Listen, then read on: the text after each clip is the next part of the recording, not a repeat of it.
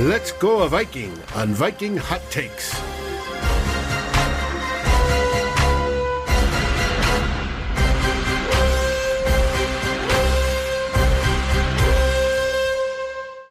Welcome to another edition of Viking Hot Takes. You aren't seeing incorrectly. Flip is on another airplane traveling the world, giving the rest of the world his hot takes. So in his stead today, we have sports guy Rye, aka Ryan Ortega, with us, and we are going to do the usual thing. We are going to go through. We have halftime of the Thursday night game. Not quite as entertaining as the Bucks and Cowboys right now, but since we're in the break, we are gonna go through. And Ryan, how are you doing tonight? Welcome to the show. You know, I'm doing great. I'm riding a high right now. We had a legal high here. We had my son's third grade football team had a game tonight that I coach, and they pulled off a win as basically time expired essentially. So it was a very fun and exciting win for the young guys here. So I love it. It's another Minnesota miracle. We love it. I had some coaching tonight as well. Got the third grade soccer. I didn't have a good result, but we still had a lot of fun. But enough. As long as they're learning and having fun, that's all that matters. Exactly. But here, speaking of losing, let's talk about the Vikings for 20 minutes. So if you are ready, Producer Dave, let's get 20 minutes on the clock and ask our first question here. And we got 3, 2, and 1. All right, my first one's pretty easy. It's early in the season. There's 16 more games, but I gotta say it. After the Week 1 loss in Cincinnati, on a scale of 1 to 10, how high is your panic meter after the Week 1 loss? Yeah, actually, it is kind of high, unfortunately, because I looked at the schedule before the season even started, and I said we're going to have to work our tails off to get to 2-2. Just given the schedule that we have with the obviously we had the Bengals, the Cardinals, Seahawks, and Browns, and I knew the Browns and Seahawks were going to be tough. I thought these first 2 games were going to be winnable.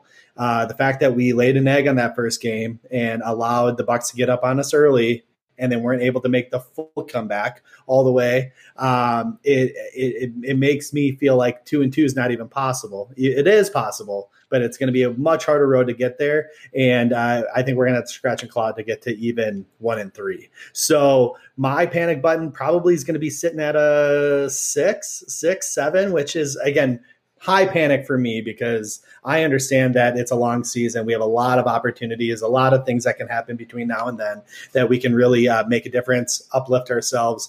What's going to end up happening is we're going to get down early. We're going to get ready to tank. And then Kirk's going to lead us on like this incredible 6-7 game win streak and put us right back in the thick of the thing, just like he did last year. Yeah, I mean, that's the thing. They started 1-5 last year and had a pretty good shot at making the playoffs despite the whole defense basically falling apart. The defensive side should be a little better this year. They were kind of up and down in Week 1. But yeah, I mean, I personally I don't think this is, it's season's over after Week 1. It was a very disappointing loss, and again, the opening stretch of games, this is the one you kind of felt like you needed to have to get just tread water through the first month of the season. And I'm personally probably at about a 7, and not because I think the season is doomed and the Vikings are going to go 4-13, but I'm panicking that much after Week 1 because I guess after what we saw in Week 1, I really don't see how they're going to get anywhere outside of that mediocre middle. Like they're just not going to be terrible. I mean, the floor with both Mike Zimmer and Kirk Cousins just isn't that low, in my opinion. There's too many good pieces on this team. But on the other side, too many things kind of have to go right for this team to be a serious contender, in my opinion. And they've already put themselves behind the 8 ball with that Week 1 loss in Cincinnati. And so, again, I'm not panicking really because the season is over. I'm just panicking because it feels like we've seen this movie before. And to be honest, I think a lot of people are getting sick of it. And that's really where I think we're getting stuck here is people, the Fire Zimmer train is back up and running just like it kind of left off last year. And again, I think Zimmer is a very good coach, but it just seems like with the way this team is built, I have a hard time seeing this. And of course, especially with the limited practice that teams have and everything, and to get through all the preseason and, people are barely playing. There's definitely room for improvement. You don't really want to judge a team until they're about a month in. But the Vikings, like you said, like there's a very good chance 0-4 in the face after a month, and that's almost impossible to overcome. So, yeah, it's scary times. It made Sunday's game a lot more important. So, what's your first question, Ryan?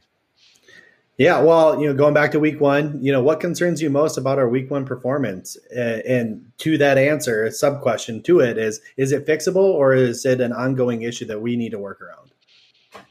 Well, I mean, having 20 offensive snaps with 11 or more yards to go, basically being behind the sticks on almost a quarter of your offensive snaps, that's probably a bad thing. You don't want to do that. And I mean, but no NFL offense does. I mean, outside of maybe the Chiefs that can play that far behind the chains all day and expect to have a ton of success. It's a really, they shot themselves in the foot way too many times to win the football game. And it was nice they came back, forced overtime, but they never should have been in that position if they just would have played a half decent game.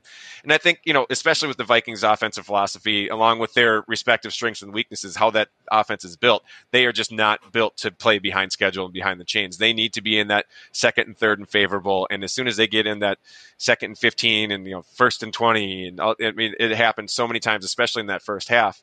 I mean, the one thing is the nice part about that, the penalties should be mostly fixable. I mean, especially if the refs stop calling false starts where CJ Ham, twitches or whatever. That one I still breathes. Can't understand. He literally breathed. I think I've had farts that move me more than what CJ Ham did before. False start. I mean, it was pretty bad. But I mean, other than that, but yes, the penalties are fixable, and especially week one, and that refereeing crew is known for calling a lot of penalties. But is Garrett Bradbury suddenly going to get better at not getting bull rushed by nose tackles? Or is Rashad Hill going to prove after all these years that he's better than just being a backup swing tackle? So, I mean, that obviously I just don't see improving a whole lot. So, I mean, get well soon, Christian Darrisaw. That's kind of all I have to say. But so, yeah, some of it's fixable, and they need to be in more favorable positions, and they can hide the things that they can't change, like their weaknesses that still happen to be on the offensive line.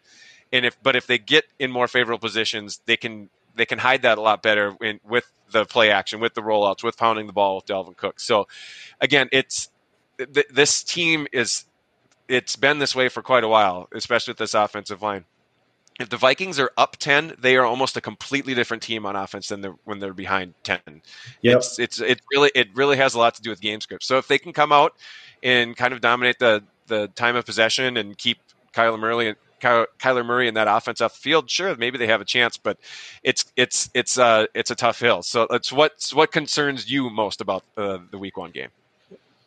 I mean, obviously, to your point, obviously the penalties and just getting down 14 to a team like the Bengals is concerning. But I'm going to go a little not off script, but I'm going to go a little deeper here. And obviously we were down in distance quite a bit, and so we were throwing a little bit more than we typically anticipate to. And so I'm going to answer in twofold here. Number one was the play calling, because Clint Kubiak did not play to Kirk Cousins' strengths very often in terms of doing straight drop back passing. That's not what Kirk can do. He's not very good at it. Our offensive line's not good enough for us to be able to handle that. And so to just drop back, 3, 5, 7 step drops and just try to sling it, that's not our game. We need more pre-step motion. We need to confuse that defense just a little bit so we can get a half second advantage, not even a half second, even a quarter of a second advantage to allow our receivers to get open and to allow our offensive line to get into a better pass set. So that's number one. Number two is the fact that Kirk Cousins had an average depth of target of, I think it was around 6 yards. And for us being down in distance, I think our average down in distance was 10 yards throughout the whole game, which is just astronomical. That's crazy. For us to be able in that position, and we're only our average depth of target is 6 yards, that's unacceptable. I think Nick Olson last night on Vikings Happy Hour pointed out that he made a nice attempt at like a nice deeper pass and took a chance on more of a one-on-one. I think it was to Jefferson, or it might have been Thielen, and it was incomplete. It was a pass breakup, and after that he kind of just cut it out. He stopped taking those risks. And I think you need to be a little bit more aggressive, Kirk Cousins, and try to put us, take more risks. And even if that turns a turnover, even if that, just give us a chance. when you're 3rd and 12 and you're throwing it a 6-yard, dump off to CJ Ham, it's not going to work. Or I don't even think it was CJ Ham, but it just, that's not going to get it done for us. Even the KJ Osborne play, I know, is like 3rd and 23 or something like that. So yes, you're trying to play field position, and he made something out of nothing. That's super rare. So we really need to, I think, take more chances. That's what I'll have to say. And it is fixable, but I just don't know if Kirk Cousins' philosophy is fixable in that sense. So we'll see. Yep, that'll be a big part of it, I think, next week. All right, so for my second question, what do the Vikings need to do to slow down Kyler Murray and the quote-unquote video game offense? I think it's going to take a lot of prayers to God, and I think that you can slow him down. As much as I hate to hear that, I say this because I'm a big Kyler Murray stan. You can slow him down if you can play more contain. It shouldn't necessarily be about trying to get after the quarterback, so to speak, from a defensive end standpoint. I think we really just need to try to play the edges, not let him break contain from that standpoint. Utilize Pierce and Dalvin Tomlinson and Sheldon Richardson and Everson Griffin, if he plays, to generate pressure up the middle and try to contain him that way. Not letting him get too far outside the tackle boxes. That'll allow us to, hopefully be able to contain at least some of the rushing he's going to do and the scrambling that he can do to really create a time for his receivers to get open. If we can do that, I think, because that pressure up the middle was happening this week. Or last week, I should say, with the Bengals. So if we can continue to generate that and just kind of contain him within the tackle box, I think we have a chance at least limiting some of the big plays that they're going to do and essentially force them to dink and dunk. And I don't think they want to do that. That's not Kyler Murray's game. He wants to chuck and chuck him football. And so if we can, again, contain that, I think we have a decent chance of slowing down that offense. Yeah, and in the comments we have people mentioning that Eric Kendricks is potentially out. So the first thing would be nice to have your starting linebackers. That's a really nice thing to slow down a loaded offense like that. But that might not be the case the way it sounds, as at least on Thursday here. Hopefully, Barr and Kendricks are available, but it's not sounding great at the moment because both of them missed practice. But other than that, I think you really hit it. It's the one thing that can kill you with Kyler Murray is over pursuit.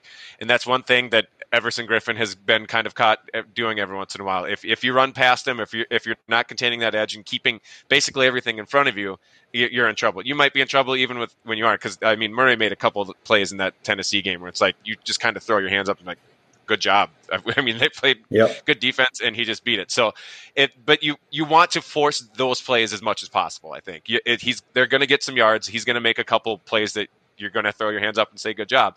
But especially on getting off the field on third down, and when the Vikings have the ball on offense, I know it's a cliche, but like keep Kyler Murray on the sidelines. That's the best way to play defense against them. You don't have to play it, and they're going to have to make their drives count on offense too. So it's going to be a team effort. It's not just going to be the defense. So I think that's a big part of it. So all right, for your next question, we're already over halfway, so we got to keep cruising here. So we got to roll. I love your next question though. Go ahead. So how many more kicks in a row does Greg Joseph need to make to prevent your heart from pumping out of his chest? I have an exact number for this one, and it is he needs to make 39 more in a row because he already has one, which is great. It's over 50 yards. That was a great start. He's 1 for 1, made all his extra points. But until he passes Gary Anderson's record of the 39 in a row before he missed the one in the 1998 NFC Championship game, I can't feel comfortable. It's the Vikings kickers. The special teams, it was a wonderful start. I think they were the top-rated unit in Pro Football Focus. Kicker and punter, awesome. Special teams coverage, great. But especially kicking, when it comes to the Vikings, you put that purple jersey on, it is like a cursed amulet for some reason. It doesn't matter who you are or who you were a great kicker with before. So yes, it's a great start for Greg Joseph, but it is one long field goal and a few extra points. I need to see a lot more before I start.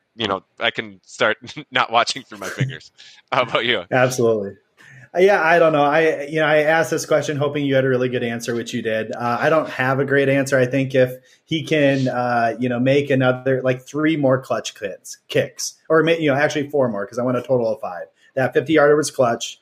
and he actually made that twice. So that makes me feel better because as soon as he made that first one, I was like, there's no way he's making the second one. And I even texted my buddy and I was like, there's no way he's going to make it. And he did. So I need to see 4 more clutch kicks. And so I'm not talking about 30-yard field goals. I'm not talking about whatever. I want to see end of half, end of game tying, game winning kicks to feel comfortable with Greg Joseph. Yeah, we want some more of that 2012 Blair Walsh because that's the last time I felt comfortable with the kicker. His rookie year, and ever since then, it has been an absolute disaster. All right, so for my final of 3 questions, pretty simple one. Who are your key players on offense and defense? Give me one of them that's going to be one of the most important players on each side of the ball on Sunday. Yeah, I'll give you one on each side, and the first one is offense is Rashad Hill, and again, I don't need you to play all pro level. I don't need you to play even, Pro Bowl level. I need you to play middle of the road starting left tackle. I need you to be number 16 out of 32 left tackles this week because you have the hardest matchup you'll probably have in your career in Chandler Jones, who just came off of 5 sacks. So we need to be able to put up a fight, get in his way a little bit, give Kirk a little bit more time. And hopefully we're scheming around this with a quick passing game and some screens and things like that. But Chandler Jones, a force to be reckoned with. And if we do not help, or if he can't be competent enough to do it, we're going to really need to give help. And then that just leaves J.J. Watt, Xavier Collins, and Isaiah Simmons to free reign as well. So we really need to – a lot of what our offensive scheme will do this week is based on that, I think. On the defensive side, I think that we really need a big game from why am I drawing a blank now? Opposite Patrick Peterson on the other side. Why am I drawing a blank? Rashad Breeland. Rashad Breeland. I don't know why I was drawing a blank there. See, Breeland, we need a big comeback game from him. He rated 100 out of 100. He didn't show up week 1 either. So he didn't show up in your head right there. He didn't show up week 1 either. So yes. There you go. Yeah, absolutely. He was 100 out of 100 from a cornerback rating on Pro Football Focus. And I know he's a better player than that. I know that. I was very excited about the signing, very excited about him coming out of college. So very excited to see him bounce back. We need him to because they have a plethora of weapons on the outside, and we need to be able to manage that as we're trying to manage Kyler Murray as well. So those are my 2 key players. How about you? I actually, on my notes, I had a backup for each one, and those were my first for both as well. Because I am totally simpatico with you there. That Rashad Hill, yes, needs to be not actively terrible, and same with Breeland. I mean, those like the wide receiving core for the Cardinals is better than the Bengals, and the Bengals had a really good wide receiving core that as we saw. I see Flip in the comments. What's he doing here? He's not hosting the show, but I see a Flip Mazzi. I don't know if someone's impersonating him or whatever. But anyway, I think so. For my backup ones, I think I need a confidence game out of Bradbury, just something where he's not getting bullied around. And again, it's not the PFF grade. It's coming through against these opponents where he just can't have these disastrous plays where he's just getting shoved into Kirk Cousins like that. So but it's in the same vein. The offensive line just can't kill the Vikings like they have been for the better part of last half decade. I think on defense, it'll be interesting to see. I think Danielle Hunter is going to be fine. He's going to get his pressures. It just for as good of a preseason as Hunter was having and like how much he was back, I was almost a little disappointed that he didn't do more damage against Cincinnati. But I think it's the other side. I thought Wanham wasn't that great in week 1. I thought Weatherly was nice. He had a couple of nice stops against the run, but I think he only played 17 snaps and only 3 of them were pass rush, so we didn't really see much of that from him.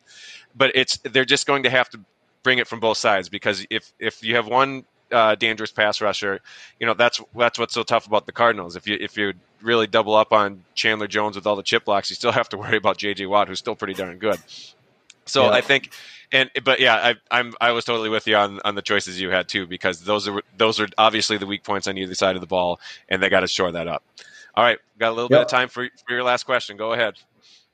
All right, what matchups excite you most with our upcoming tilt with the Cardinals?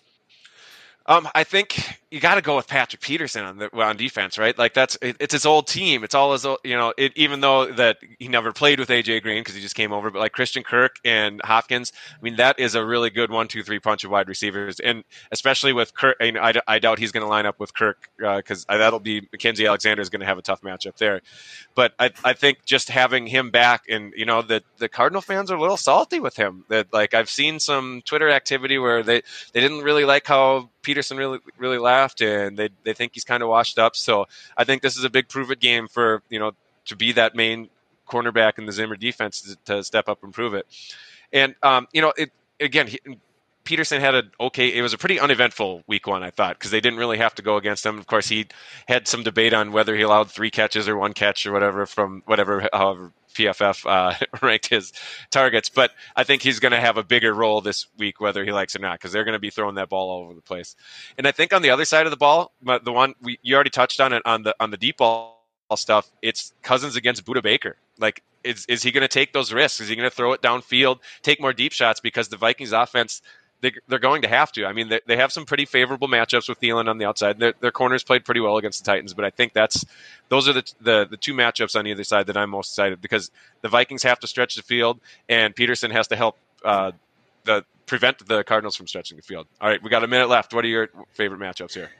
Yeah, I'm going to kind of piggyback off of that is, I'm really excited to watch our receivers against their corners. They have Byron Murphy, and that's about it from my recollection of quality corners that they have on their offense or on their defense. We also said this about the Bengals last week with the Awuzie and Eli Apple. So hopefully we can actually take advantage of this. We're going to have a lot more one-on-one coverage because that's the type of defense they play. So we're going to have to make sure that we exploit those with good route running, and Kirk taking chances on some 50-50 balls because he's going to have plenty of them to work off of. And then on the other side, I'm excited to watch my boy Kyler Murray against this defense. Again, I obviously want us to win. I'm going to cheer for us to win, but I do want to see how we can compete with this high-end elite talent at quarterback. I think he's elite because he is a hard matchup, and he's going to give us nightmares. So hopefully Zimmer's got an answer for him. Look at that. Ryan, boom. You handled the timer like a savvy veteran. Got all the hot takes out right at the buzzer. Wonderful first show. We appreciate you filling in so much. Thank you, everyone. In the comments, we had Viking Jerome. We had Dan Henneman giving his takes left and right. And thanks to Creed our Humphrey. producer, Dave. Yeah, I love the Creed Humphrey shout-out. We really appreciate you guys watching along. Obviously, this is not the only show in the Climbing the Pocket / Daily Norseman network. You got to check out the shows. We got something going just about every night of the week. Dave is producer extraordinaire most of these shows, so stay tuned for lots more. Like, subscribe, ring that bell on YouTube if you're liking what you're seeing, and check out all the other shows on the network as well. And we are hoping for a better result. It's probably a better opponent, but the Vikings have to play better too, right? So we'll see. Let's see if the Vikings stay out of that dreaded 0-2 hole, because the percentages go way down for the playoffs after that. So, Ryan, thank you once again for being on the show and filling in for Flip, even though Flip apparently showed up in the comments. But it was great having you on, and let's have some fun on Sunday afternoon. Thanks for having me on. I appreciate it.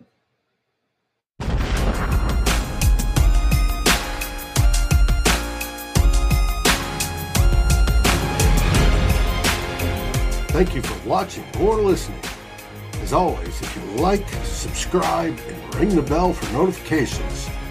And if you're listening to the podcast, please rate us on your favorite aggregator. Skol, everybody.